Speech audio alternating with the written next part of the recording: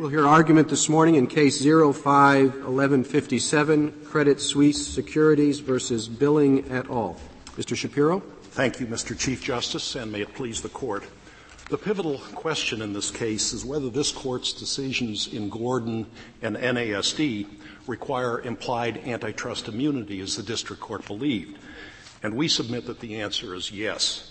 The 33 and 34 Acts were, of course, passed for the very purpose of regulating IPOs and alleged market manipulation. And this Court has referred to these laws as the anchor of federal economic policy in the securities field. And under these laws, the SEC has laid down detailed regulations applicable to the very practices that are at issue in this case, with active supervision by the SEC and the NASD. And it's done this with full understanding that syndicated underwriting is inherently concerted action. An underwriting requires joint action in accumulating information and setting the price of the offering, along with allotting shares to customers. Now, the Gordon and NASD cases apply directly here because of the danger of inconsistency and conflict which the SEC cited. As in cases of this Court in the past, like NASD and Gordon and later Trinco, Congress required this expert administrative agency to take competition into account when issuing its standards. And review in antitrust courts across the country would once again raise the danger of false positives and conflicts and wasteful redundancy. Did it specifically state that, or is it just the principle that all federal agencies have Oh, no, Your Honor, it's very express in 75 and then again in 96. Capital formation, investor protection, and competition have to be weighed against each other by the SEC. And in Gordon, this Court attached great importance to that standard, which differs from the competition first standard that the antitrust laws impose. Mr. Shapiro, to what extent has the SEC regulated the specific vertical restraints that are alleged here? The SEC regulates the alleged tie-ins, and it regulates the alleged excessive compensation claims. And laddering, for example. Laddering, tying, and excessive compensation. And it's had a number of enforcement actions. Its Regulation M is focused exactly on those practices. It's issued very detailed guidance in a document that we attach to our petition appendix. And are we to assume that if the allegations are true, which they, of course, may not be, that this is a violation of the securities laws? Well, the SEC has said it depends on the circumstances, and they draw very fine lines in this area, Your Honor. And if in fact the SEC concludes it is a tie-in under its finely calibrated standards, then yes.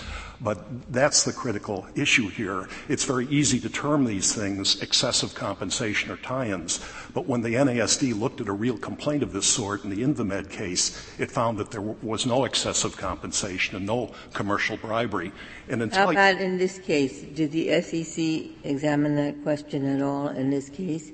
And did it take any position? In this case, it took no position on the merit of the underlying claims, but it said that there would be serious problems if antitrust law were applied to these allegations that would interfere with the agency's ability to define what is manipulation and to amend its definitions. It has ongoing rulemaking proceedings right now addressed to this issue, and it said further that it would discourage underwriters from going up to the line of prohibition, which is very important in this area, because if they don't step over the line and they engage in book-building conversations, that's critical to setting the right price for the IPO. So how should we weigh Congress's actions with respect to securities, private securities litigation? Congress looked at that and thought some restraint had to be placed on private actions, but it didn't do anything with respect to antitrust private actions. We think part of the repugnance analysis here should focus on the fact that these securities claims have simply been repleted as antitrust claims. Congress wasn't aware of any problem of this sort. Nobody had attempted to replead securities violations like tie-ins and excessive compensation as antitrust claims. And Congress, of course, doesn't the statute specifically provide for exactly this possibility? Doesn't both the 33 and the 34 Act have a saving other remedies clause? It doesn't refer to antitrust cases. Those were references to state law remedies that Congress later contracted in the Suisse statute. Were those two clauses expressly limited to state law remedies? No, they refer to other claims, Your Honor, but they don't refer to antitrust. So we don't. Do they have to? We don't believe the it's claims antitrust. includes an antitrust claim on its face. Well, we think they don't apply to antitrust. And in Gordon and NASD, those same provisions were in place, but that didn't deter the court from finding them. I don't think we mentioned them. Did we mention them? Pardon me? Did we mention them in those cases? I don't believe the court did. No. I don't think it did. Maybe we just forgot. Well, they don't pertain to antitrust. If you look at the history of those provisions, they're talking about state causes of action, and there's no reference to antitrust as such in them. That's quite different from Trinco, where there was an antitrust savings clause that went on in detail about saving the antitrust cause of action. The danger of conflict that the SEC is talking about here is an acute danger to its ability to What protect. happened in respect to the SEC? What about primary jurisdiction? That's what I wondered as I read this. Nobody mentions it, but there's certainly a lot of precedent in the area and this kind of thing. You ask the agency, have to go to the agency, see what they say. Well, Your Honor, the reason it doesn't get mentioned is that in Gordon, the court held primary jurisdiction was not a fix for this kind of conflict. And here the SEC has expressed its opinion in its amicus briefs already. The court is aware of those positions laid out in our certification. The allegations in this complaint are quite different from Gordon. There you've got allegedly a horizontal agreement. Here you've got a vertical agreement, which it seems to me depends on non-disclosure for it to work at all. If there had been full disclosure of all these laddering and flipping stuff, I don't see how in the world you'd ever get an antitrust violation. Well, Your Honor, the conflict is different, but it's really quite a more serious conflict here than it was in Gordon. In Gordon, the only concern was the SEC might reinstitute fixed rates in the future, and it never did that in 30 years.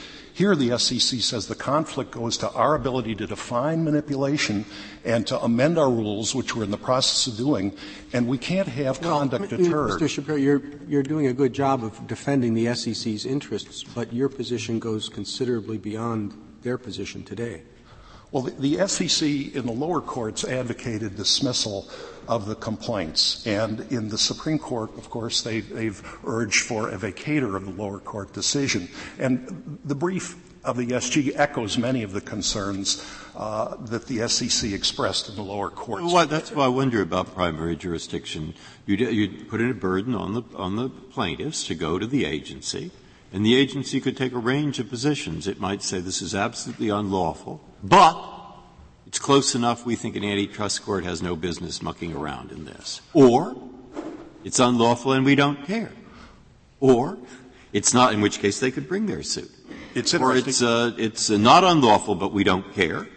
Or it's not unlawful and we do care. I mean, there is a range of positions they could take, which was the purpose of the primary jurisdiction doctrine, to see in the context of the particular conduct, not general, but in the context of the particular conduct, what the agency thought about this in terms of its regulatory mission. Well, I think Gordon is very informative on that point. It rejected primary jurisdiction because the agency's views were already known to the court. Here, the SEC has filed a 40-page submission in the district court explaining that the suit has to be dismissed because of conflict with the administrative scheme. That's in respect to the particular conduct at issue here. Absolutely, the particular conduct at issue. Of course, the petitioners have not had an opportunity, I would think. They've filed a complaint, but they've not had an opportunity to argue this out in front of the SEC with particular evidence, with particular witnesses, et cetera. Well, what this Court said in Gordon was that it's a legal question whether there is potential interference of the administrative scheme for us to decide. The SEC's views are entitled to considerable deference, the Court said, but if they've been submitted in the form of amicus briefs, that is sufficient to demonstrate the repugnance. I suppose if primary jurisdiction were a cure-all, there would never be any cases in which the regulatory scheme did not displace the antitrust laws. That's absolutely right. Every case. And in the Ricci case, where the court did refer an antitrust issue to the agency declined to take the reference. And here, there was a factual issue the agency was supposed to opine on. Here we have the pure legal question the court has held of potential repugnance of the SEC scheme.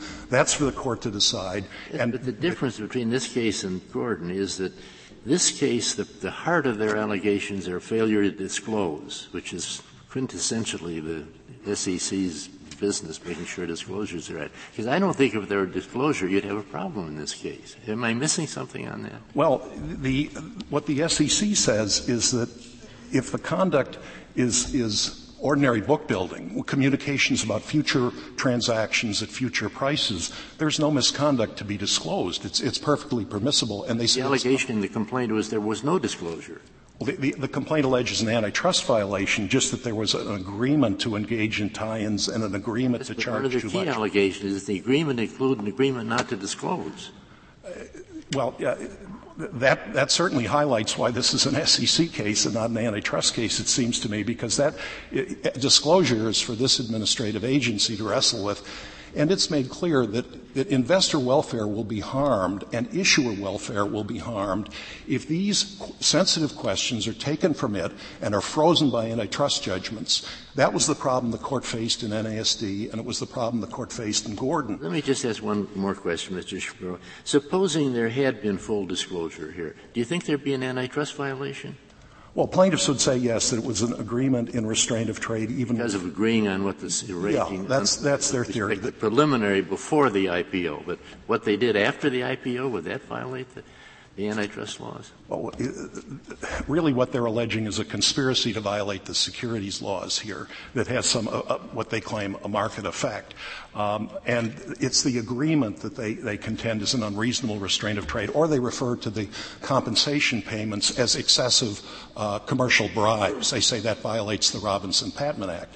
The trouble is, no matter how you phrase this, no matter how they could amend their pleading, inherent in the case are challenges to tie-ins and alleged excessive compensation payments that under the securities laws have to be regulated by the SEC. The government has to speak with one voice on this issue under one set of standards, or administrative law gets frozen.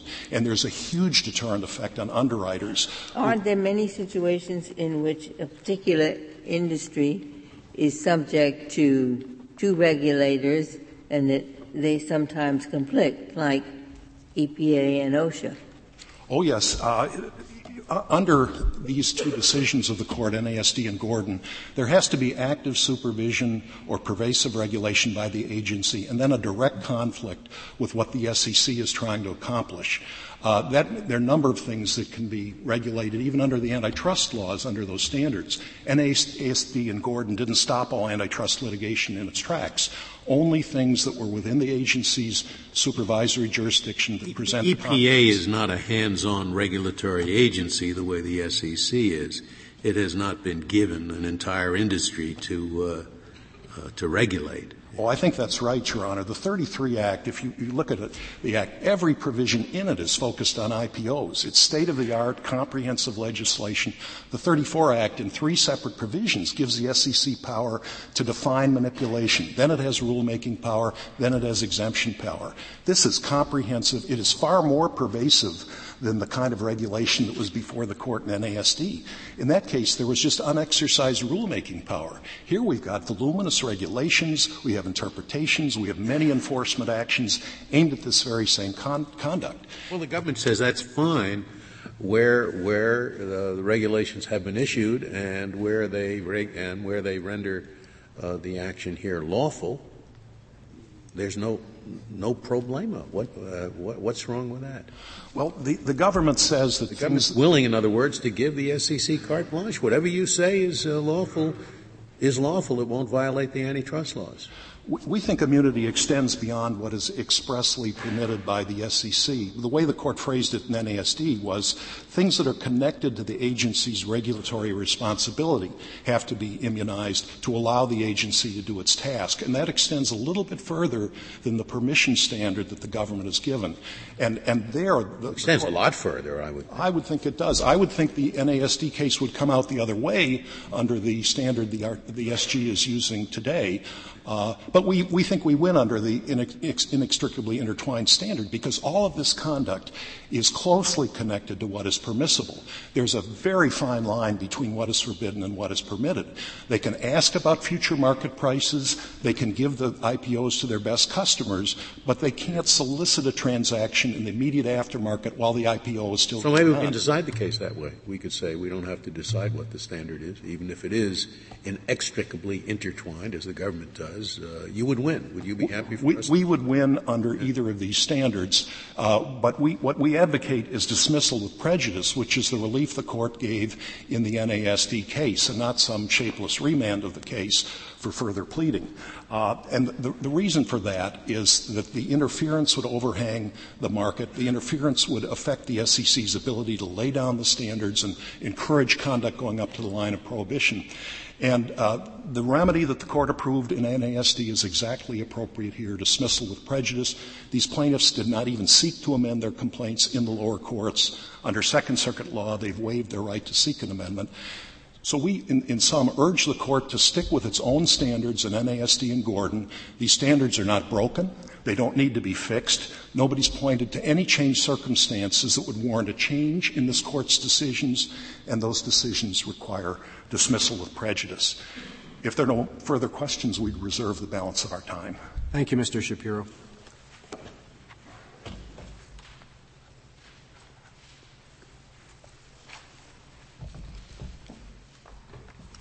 General Clement. Mr. Chief Justice, and may it please the Court, the United States has responsibility for enforcing both the securities laws through the SEC and the antitrust laws through the Justice Department and the FTC. It thus has a critical interest in ensuring that these laws can be reconciled in a manner that gives effect to both and completely ousts neither. Now, any effort to try to reconcile those laws in the specific context of the underwriting of IPOs has to begin with an understanding of the particular regulatory context and scheme. The SEC obviously carefully regulates both the registration and the underwriting process for individual IPOs. There are two aspects of that regulatory regime that are particularly important. First, the approval for all sorts of collaborative conduct that is the hallmark of the underwriting syndicate. And second, the very fine nature of the distinctions that the SEC draws between permissible book-building activity and impermissible market manipulation. And in that regulatory context, the kind of collaborative conduct that would in many other contexts raise yellow or red flags of an antitrust violation is innocuous because it's a hallmark of the underwriting process. Equally important, the SEC does make certain conduct, like tie-ins and laddering, unlawful. But very closely related conduct is not only permissible, but is considered beneficial to the capital formation process. May I ask this question about the laddering and so forth? If it were fully disclosed, would it be unlawful under either statute? I think it might, Justice Stevens. The prohibitions on laddering and tie-ins are not just disclosure provisions. And I think as a practical matter, if these kind of things were disclosed, they probably wouldn't happen. So it's a little hard to see how they'd affect the market if they were disclosed. That may be true, but the way that Regulation M approaches that conduct is a little bit more of a prophylactic approach. It's not just a disclosure approach, and it does say that there is conduct that is forbidden. But I think it's important to recognize just how fine the lines that are drawn here become, because just to give you a real-world example, the guidance document that's on page 216A of the petition appendix makes clear that it's permissible for the lead underwriter when talking to customers to gauge their interest at various price points in the initial offering. Well, in light of the very fine line, how is a court to distinguish between determine whether what's alleged is inextricably intertwined with authorized conduct? Well, I think if you were looking at a challenge that took place solely within the context of a single IPO, it would probably be so difficult that I think we would concede that you can't practically separate the two.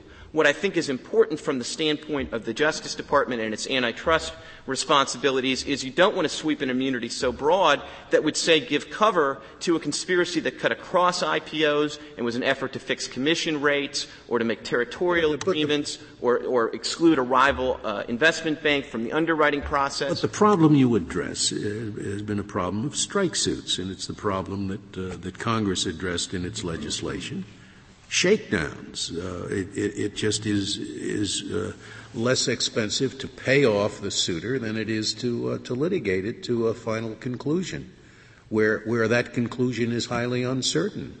And I don't see how your solution of inextricably intertwined, where there's a penalty of treble damages if you guess wrong about that line. I don't see how that's going to stop these strike suits any more than the current situation does. Well, Justice Scalia, I wouldn't want to roll the dice on whether something is inextricably intertwined with treble damages at the end. Well, Justice Scalia, I think that you could certainly form this test and make the test protect conduct sufficient to protect against that threat. We're certainly sensitive to the threat that a regulatory agency, if it's trying to draw a fine line between two closely related areas of conduct, they're not going to be able to enforce that line as a practical matter if the regulated community knows that the consequence of having a foot fault and crossing that line will be treble damages in a class action suit.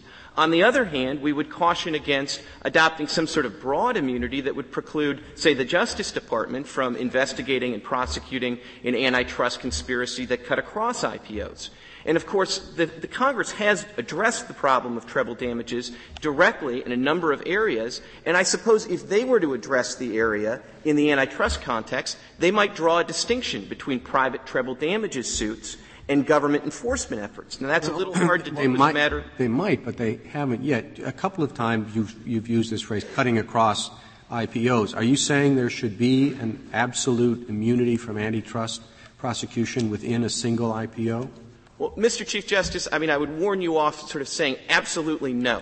I think as a practical matter, though, it is going to be, I can't conceive of a ready example of where an allegation that is specific to a single IPO would really be practically separable. And so I think the role of the antitrust laws will largely be in allegations that cut across IPOs. And even then, why do you take the other position? It's pretty easy to imagine the SEC under some circumstances deciding that's a proper way to market securities, to have some kinds of agreements between IPOs or something like that. I don't see why not. Well, I suppose it's possible, Justice Breyer. I would say possible that I'm back to Justice Alito's question.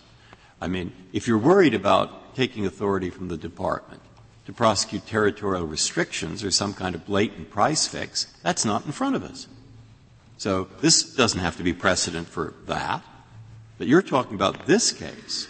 And there, I think the respondent, the petitioners here, say, but my goodness, we don't see any way that a district court is going to be able to start talking about whether this evidence is protected. What does that mean, protected? Maybe protected here because they've thought about it, but there'll be a lot of cases the SEC hasn't thought about the particular conduct. We don't know what they're going to prove. I'm back to Justice Alito. How is anybody going to administer the standard that you are asking the court to enunciate? Well, I think if you draw a distinction between intra-IPO allegations and inter-IPO allegations, you'll go a long way towards doing it. And I should note that's basically the line this Court drew in NASD. If you look particularly at the part of the decision that deals with count one of the government's complaint, that was a horizontal allegation. And it was all in the context of vertical agreements that were specific to a particular mutual fund. And in that context, this Court said that with respect to the horizontal agreement, there's nothing in the SEC regulation that specifically addresses that. But the SEC specifically blesses the vertical agreements, so we're going to give additional immunity to that horizontal agreement. But very importantly, on that same page, page 733 of the opinion, they say what we don't have before us is an allegation by the government that there is a scheme here to reduce competition between mutual funds. There was no allegation that they were trying to cut down. There was an agreement that would cut down competition between Fidelity and Wellington, for example. It was all in the context of individual funds and retarding the secondary market for that individual funds. And the language the Court used on page 733 of that opinion seems to us a perfectly reasonable test. The Court said, quote, the close relationship is fatal. The close relationship between what the SEC had prohibited in the vertical context and what was sought to go on after in the context of the horizontal restraints, those are too closely related. I don't think that test has caused undue confusion, and I think what it does is it makes a reasonable balance between a ruling that on the one hand preserves a great deal of immunity, but on the other hand doesn't give a kind of blanket immunity that would basically completely oust the antitrust laws. And I think that's the balance we hope to strike. What happens on remand in this very case, based on your theory? You are not adopting the district judge's position this case should be dismissed outright. That's right, Justice Ginsburg. And, so what happens when it goes back? Well, I think this Court could do one of two things. I mean, the petitioners, for their part, have pointed to, in footnote 6 of the blue brief, to a variety of Second Circuit precedents about the standards for repleading. I mean, perhaps the easiest course for this Court would be to just vacate and let the Second Circuit apply its own law of repleading. That would be one option. The other option would — But why, if this is a sprawling complaint, and if the problem is that it says too much or too vaguely, a district court doesn't have to leave the pleader to its own devices. It can have a pretrial conference and say, now let's get this whole thing in order. And it's not that the pleader is left alone to do what he or she will. But in complex cases like this, a good district judge will often assert control from the beginning and not leave the parties to do what they want. And we would have no objection to that, Justice Ginsburg. And I would say, you might say that particularly based on the guidance this Court gives in this case and the guidance that this Court gives perhaps in the Twombly case, that it might be fair to let the plaintiffs have a crack at making a new complaint in this area. On the other hand, as I say, we would have no objection to just allowing the Second Circuit to sort it out based on Second Circuit pleading law. I think the important thing from our perspective is what would a satisfactory complaint for this party look like? Well, Justice Ginsburg, it's a little hard for me to frame that complaint. I think if it focused on inter-IPO allegations, and contrary to this complaint, footnote, paragraph 42 of this complaint actually alleges that there were a variety of different mechanisms that were used. That doesn't sound like what you would expect from an agreement that cut across IPOs. You'd expect uniform conduct to be alleged. And if there was that sort of conduct and it was alleged to violate both regulatory regimes in a clear way, then maybe it could go forward. Thank you. Thank you, General Clement. Mr. Lovell. Thank you, Mr. Chief Justice, and may it please the Court. This Court's decisions in NASD and National Geomedical determined that implied immunity is not favored, is justified only by a, quote, convincing showing of clear repugnancy, and then, quote, only to the minimum extent necessary, close quote. It is not necessary to make the securities laws work to permit a conspiracy to engage in conduct that the securities laws have been trying to stop since their inception. Well, it might well be, because the reasoning would be, which is I find very strong, is that as soon as you bring an antitrust court in, you're talking about juries and treble damages. And as soon as that happens, the people who are subject to it stay miles away from the conduct that in fact would subject them to liability. And yet, staying miles away, they will not engage in conduct that A, the SEC might believe is permissible, or B, actually favor. Now, where you get a complex complaint like yours, that begins to ring true, that argument. And that's what's concerning. I totally disagree with great respect. Our complaint is that the conspiracy was to require laddering in order to develop pools of orders right after the stock began trading. And what they say in respect to that is the other side says it's common to try to what's called make a book or something. I don't know these terms. Right. And when they do, what happens is that the marketer goes out and he asks people, what's your plan? What are you thinking of doing next month? What's your plan for this stock? You know, hold it not. And it doesn't require much imagination to see how certain answers to that kind of question could be brought by a plaintiff in perfectly good faith as evidence that there's an agreement that next month they will pay more for the stock, and next month they'll pay more. That's not this case, Your Honor.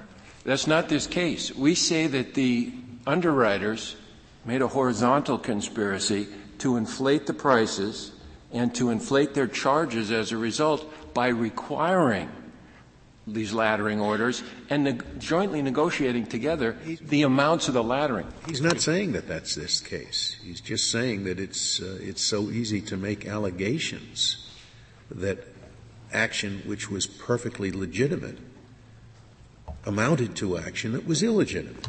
And that question ultimately gets thrown into the laps of a jury.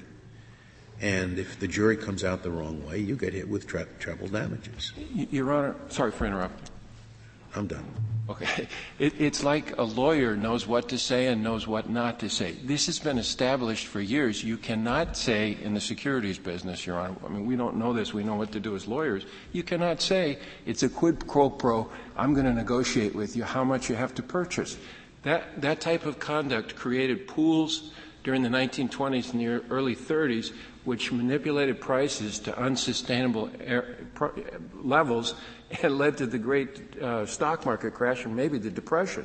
The legislative history said we want to stop pools.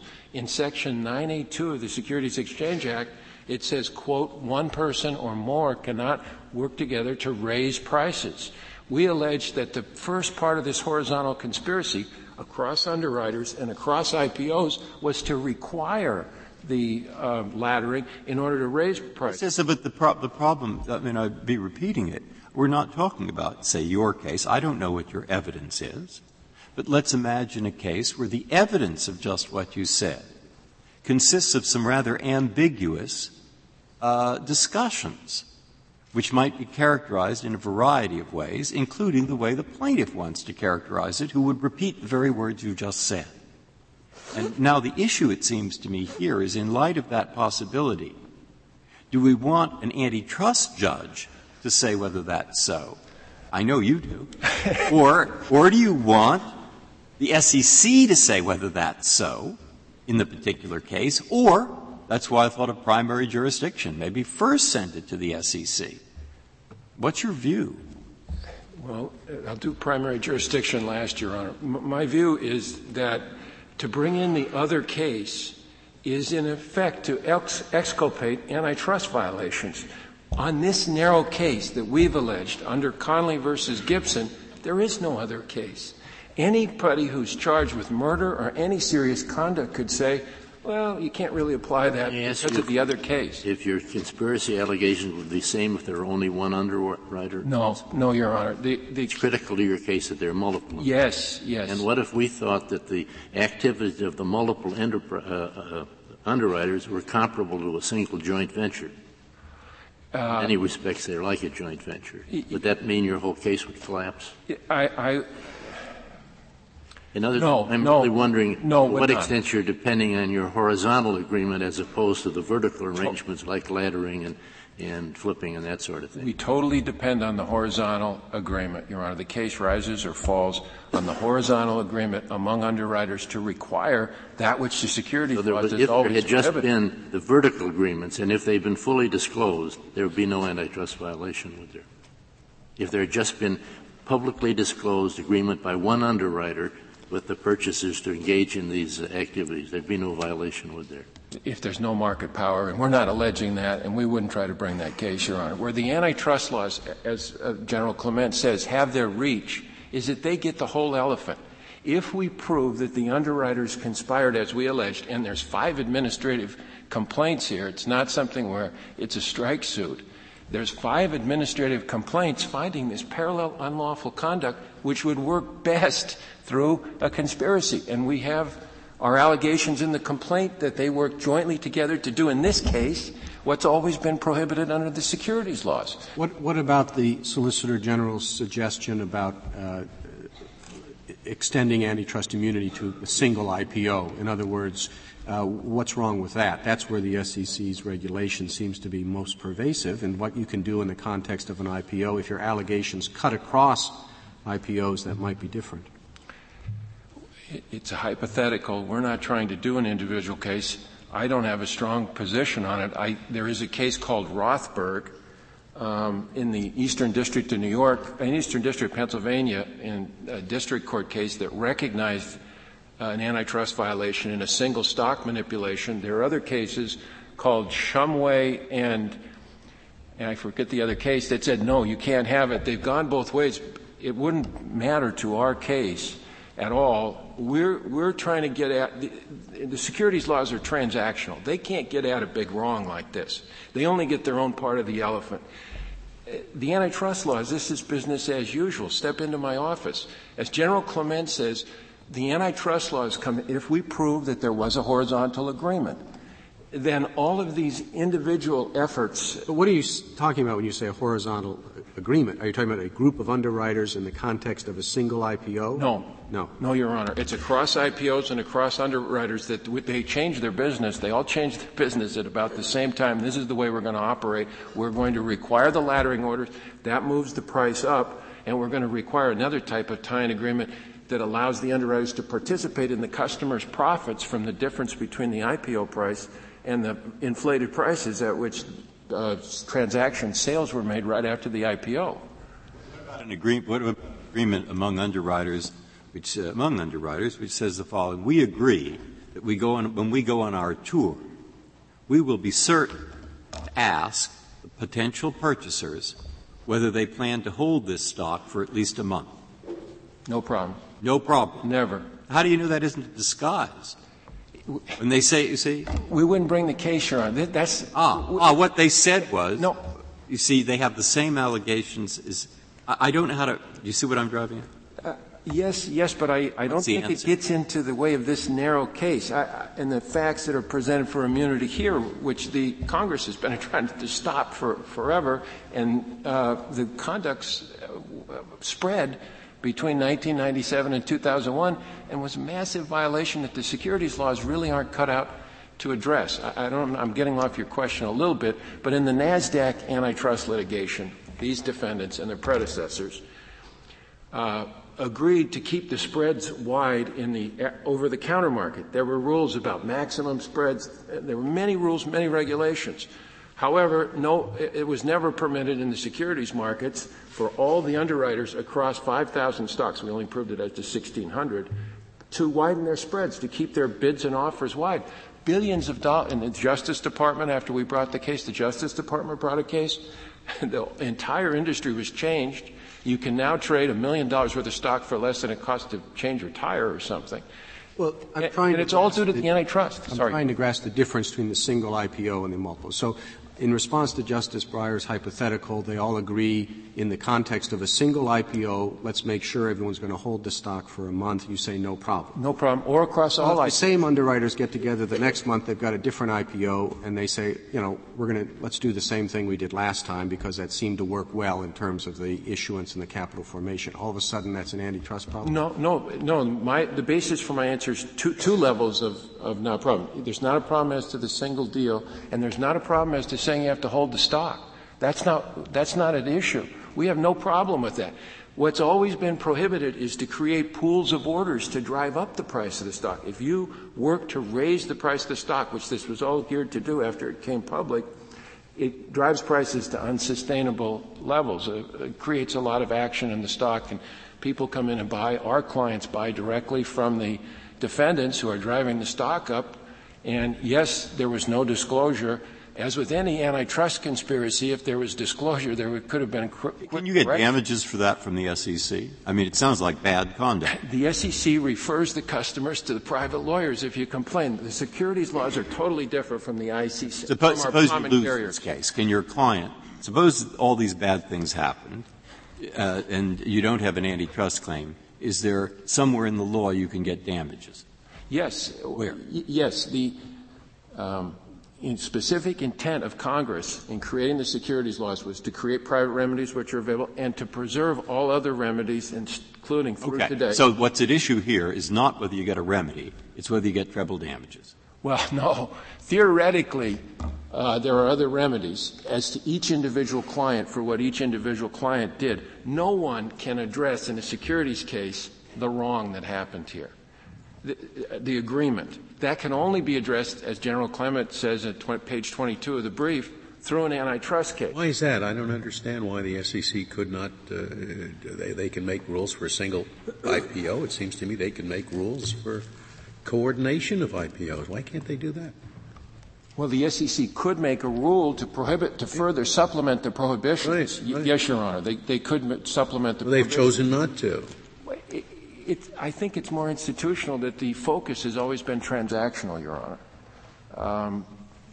And the Congress clearly, in 9A2 of the Securities Exchange Act of 1934, clearly prohibits individual or joint efforts to raise prices, empowers private investors to sue, empowers the SEC to sue. There could have been a suit by now, but it's never happened. You could regard the activity of laddering and of making a book on a stock in the case of a single offering. You could look upon that as an attempt to raise the price. It's what it is, isn't it? An attempt to make sure that there's going to be a high enough price for the stock so that it won't flop once it's out there.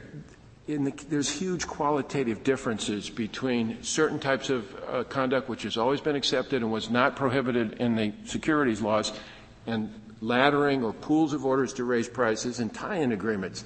The only metaphor I can throw out, Your Honor, is that we know how far we can say and what we can't say. The brokers always knew this until 1997 to 2001 when they changed their underwriting businesses to go, and we allege that they required, induced, solicited, not that they did things on the way on close to the line or in what had always been the accepted area. The world changed.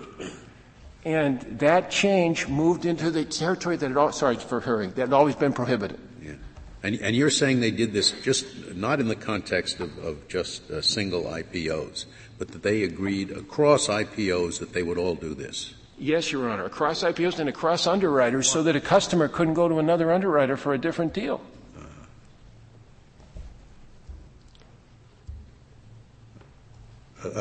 The customer being the issuer? No, the public customers who have accounts with the underwriters, they're also brokerage firms. If they wanted to get an IPO in what we call class securities, the technology securities, they had to pay. They have to pay the premium. Yeah, they had to pay these unlawful charges under the securities laws no matter where they went.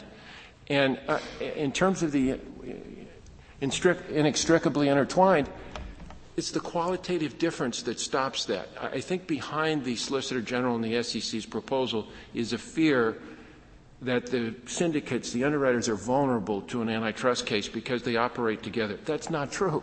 There's never been a case precisely like this.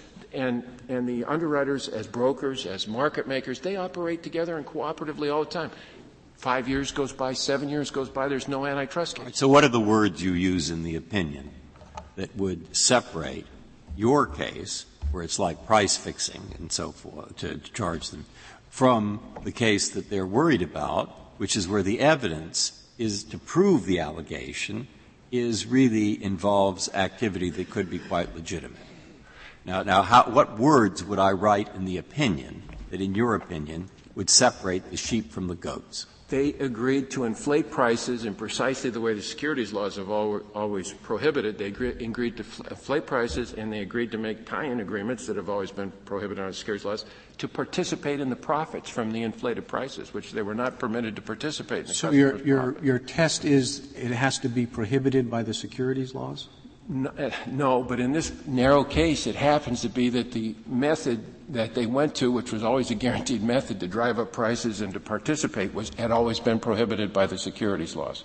It's not the test. The test for the antitrust claim is merely this. They wanted to make an agreement to inflate prices, and they want to make an agreement to inflate their charges. And if a customer came to this underwriting trust at the time to deal with them, they had to do this type of transaction to inflate the price, and they had to pay the underwriting. What do you say to the sort of stepping back from the trees to the forest, to the general suggestion that Congress has been tightening up the requirements for private securities litigation over the past few years, and you're bringing this now as antitrust claims as a way to circumvent Congress's regulation? That the actual facts show that Congress wanted this claim to be brought. Congress is well aware of the NASDAQ antitrust litigation and of the Solomon Brothers antitrust litigation, both antitrust claims in the securities markets, both situations where the diligent professionals at the SEC were criticized by the congressional oversight people for not finding out what was going on, perhaps, and that the antitrust bar did and brought the case, then the DOJ brought it, and then there was questions. What about, listen to what I'm about to say. I'm thinking of a standard. The standard would be where the allegations are such, where the case is such that, you go further, that, one, it is an allegation, a claim of illegality, is price fixing, and it is of long-standingly prohibited under the securities law. And there is evidence to support that, of strong evidence to support it, or the evidence in support thereof is not primarily evidence simply of asking the jury to draw inferences from conduct that is protected. Under those circumstances, there is no immunity. Bingo. We live with all that, Your Honor. Sorry. That's not. I don't know if it's. I mean, no, but we agree to every one. But to go back, how could a court enforce that at the 12b6 stage, determining whether there's strong evidence of one type or another? Well, in this particular case, Your Honor, there's 5 administrative proceedings that have come forth since we filed first, and there was nothing. And but since then, there have been a lot of administrative proceedings. I would say that the fact that parallel, unusual, unlawful conduct is occurring in a way that the horizontal people who are doing it inflate their prices at the expense of the public would satisfy any test. Well, the question isn't whether it would satisfy it. The question is whether you could get rid of this suit at the outset, or do you have to go through enormously expensive discovery, which isn't worth the candle. Your Honor, I think you have, for the good of the country, I think you have to follow the facts and find out if these people conspired as alleged. You want the discovery, right? Yes, Your Honor. But the problem is that, of course, these people are to some extent, under the securities laws, in the business of fixing prices. They get together as a syndicate, and say, well, you've got to figure out what price we're going to charge for this initial public offering. It looks, if you didn't understand the context, it would look an awful lot like an antitrust violation. And the problem is, I guess, that when you take that type of evidence, the type of evidence you're going to be relying on to show that there's price fixing, it is exactly what the SEC wants the people to do. They want them to get together. They want them to agree on an appropriate IPO price that's going to contribute to capital formation and everything else.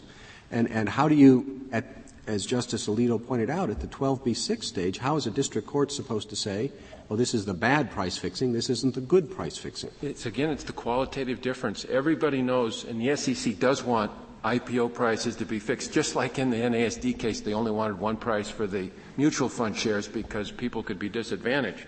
However, everybody also knows under Section 982 and Section 17 of the Securities Act that you don't go over and rig the aftermarket, not even in one stock, let alone what we allege across stocks. And with regard to the question earlier, Your Honor, about how — I don't think you've answered his question. I think you've said that the two are different. His question was, how can you tell at the outset, at the 12b6 stage, the difference between those two things that you've mentioned? Sure, they're different. But the evidence that is only evidence of the one also looks like evidence of the other. In other words, what's the difference between supporting the price and rigging the aftermarket? I mean, how do we tell that at 12b6?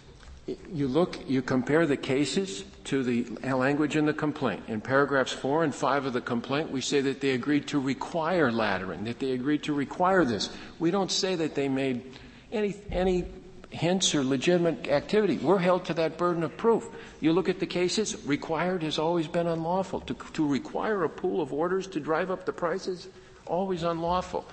And Congress during the 1990s did narrow the securities laws, and they took away treble damages as to RICO, and they stopped resorting to state court where the standards weren't as stringent as under the PSLRA for class actions. However, they knew about these antitrust cases that had saved billions of dollars for consumers. They applauded them, and they reenacted the savings clause that says all rights and remedies are preserved. How did they applaud them? Well, they just said that Congress, that's too strong a statement. The specific Congress people involved were glad that the wrongdoing was uncovered, and said as much and wrote to the Attorney General and the SEC and said, why wasn't it found sooner? But they did not touch these antitrust actions. Number one, they come very infrequently. Number two, they've done great benefit for the securities markets and for the participants in the securities markets, and even for the defendants themselves. They force the defendants to operate by talent and bring out their best and not resort to what the problem for the public always is. The SEC, which is the agency charged with supervising those markets, thinks otherwise. No, they don't think the antitrust actions are good for the securities markets. The SEC, and this is the first immunity case before the court where the SEC and the DOJ both are in favor of not having substantive immunity. They both oppose immunity. And in the that wasn't the SEC's position below, was it? No, it was not, Your Honor. The Justice Department was on one side, the SEC was on the other, right? Yes, Your Honor. And it looks to me like they split the baby up here. That's the only way I could see it. But if Your Honor looks at the questions that the SEC answered to the Second Circuit, the SEC said they couldn't say how the securities laws couldn't work on the facts of this case, but future cases might present a closer case, Your Honor. I think the standard I was more or less talking about is pretty close to what the SG says. And I think he says that Justice Alito's point, which is certainly a good point, is that you would have to allege facts such that it was clear from the face of the complaint that you weren't resting your case on the conduct that's what he means by protected. And then there's an ongoing obligation, it says, on the part of the district judge to be sure that the case isn't really growing out of this conduct that is arguably okay. Protected conduct, and we could live with you could live with the SG. We could live with that. On the other hand, applied immunity is an affirmative defense. It was held in Cantor versus Detroit Edison, 428 U.S. 579, which didn't make it into our brief, that applied antitrust immunity is an affirmative defense. As we brief, there's a long line of cases from Your Honors that say that you don't have to plead in the complaint to negate an affirmative defense. I don't think that unlawful conduct under the securities laws is entitled to more protection than free speech or some of the conduct in these other cases. And we've opposed the inextricably intertwined standard as particularly inappropriate where an affirmative defense is involved. Nonetheless, we could live with that if it came down. And we think the complaint already lives with it. The complaint has, from paragraph 53 through paragraph 63, a number of allegations of joint conduct to do things which are clearly unlawful under the securities laws. It does have one allegation about holding roadshows. On its own, that's permissible. We don't have a footnote that says this is permissible on its own. That may have caused somewhat of the problem for people. But reading the complaint as a whole, paragraph 5 says that these later paragraphs I just referred to show how the time in the syndicates was abused. And I'm going back to this vulnerability point. The defendants are vulnerable to an antitrust class action plaintiff saying you conspired. Yes, but it only happens once in a while. And think about it. If they abuse their time in the syndicates to create a conspiracy of this nature, to do something that's always been prohibited under the securities laws and it's clearly prohibited under the antitrust laws, why should we bend over backwards to protect that every 5 years or 7 years? You didn't have a chance to answer Justice Breyer's question about primary jurisdiction. Let's get the SEC's views first of whether there is any interference with securities law enforcement. The public carrier cases, the Interstate Commerce Commission, the sea carriers and the air carriers have had primary jurisdiction as an approach in order to keep a uniform. They'd set the rate, and then there'd be questions on the rate. And so both for administrative discretion and fact-finding, the court said, that's their baby. We're going to stay out. The securities laws have always been totally different. The antitrust laws, it was a little bit patterned after the antitrust laws. Section 9E is like the antitrust laws. It's 15 U.S.C. 15. The antitrust laws said we want private attorney generals to go out and sue. The securities laws said we want to give the remedies under this act, new remedies. We want to preserve all other any and all other remedies. And the single damages point raised by the defendants in the same section is only a limit on recovery.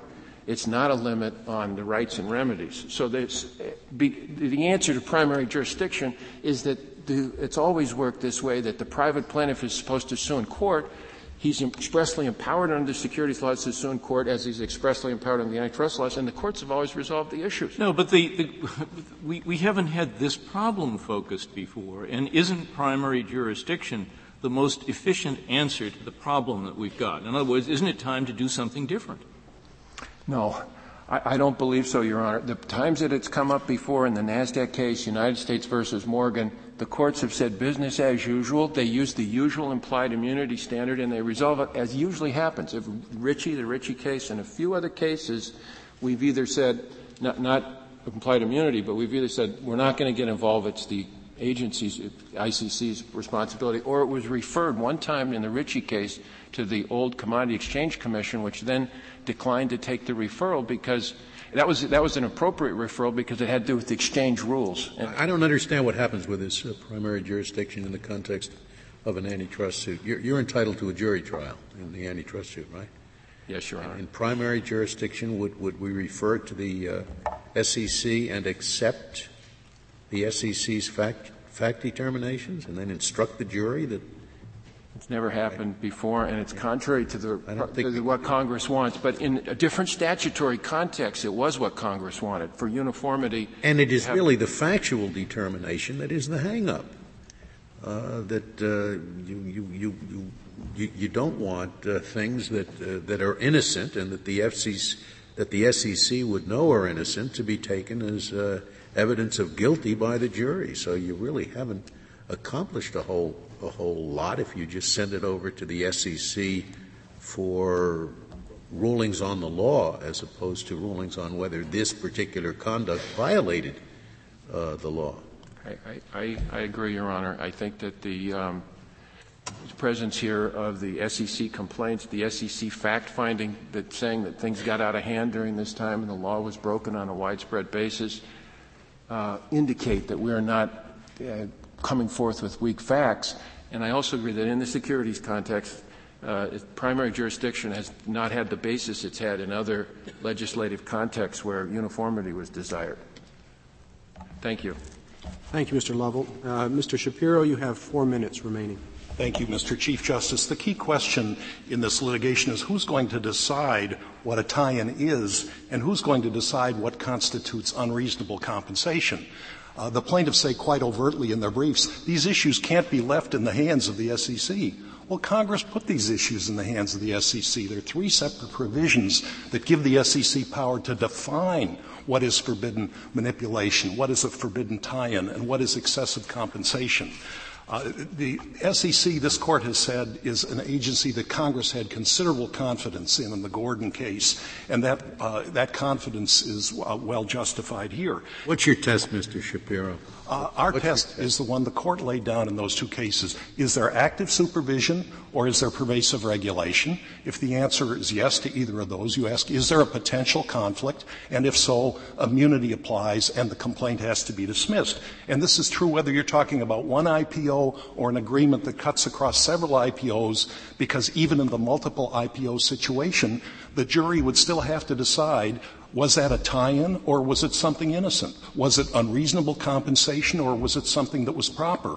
We all agree, say, a group of underwriters, that for the next year we will insist that every customer, whatever price we charge, will pay 30% more for 50% more shares next month. Absolutely illegal, isn't it? Well, they write it down, just what I said. The same circumstances were presented very similar to the NASD in the Invamed case, and they had a 3-week trial, 17 experts, and they concluded that those charges were quite permissible considering the whole range of services that were given. Now, if this occurred with concerted action, the SEC has power to deal with concerted action. Congress said that they could deal with multiple party manipulations. They have many cases where they proceeded against multiple parties.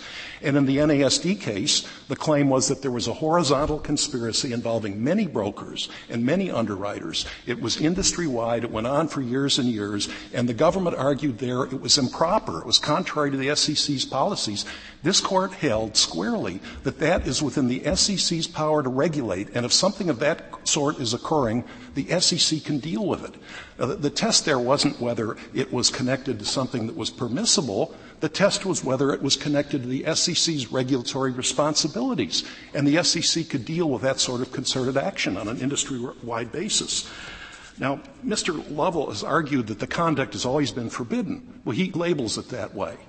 There are many cases from this Court that we cite in our reply brief holding that that labeling does not defeat immunity, because it's always possible to characterize conduct in that fashion. But the agency has to apply its expertise to decide what is forbidden and to change its rules over time, which the SEC is now doing. And it has to be able to prevent deterring conduct that comes up to the line of prohibition. Here, that conduct is essential to protect investors and to protect issuers. The markets couldn't function efficiently if underwriters could not engage freely in the kinds of conversations that get twisted in this litigation into something characterized as tie-ins. Now, there are 310 private suits now pending under the securities laws brought by many of these same lawyers, making the same claims of concerted action to manipulate the stock market. Those suits are subject to a panoply of safeguards that Congress has prescribed, including single damages, restrictions on class action abuse, serious loss causation requirements. The only purpose for stretching the antitrust laws here is to evade all of the safeguards that Congress has passed, each and every one of them. We think NASD and Gordon are very important in preventing that kind of a pleading tactic. And, of course, when counsel talks about concerted action and manipulating the stock market, what did Congress pass the 34 Act for if it wasn't that? There were extensive hearings about concerted manipulation involving pools and groups that were manipulating the market. That's why there are several anti-manipulation provisions in the 34 Act that give power to define the misconduct and to deal with it effectively. And this is the toughest cop in Washington, the SEC. They're perfectly capable of dealing with this. Thank you, Mr. Shapiro. We thank the Court. The case is submitted.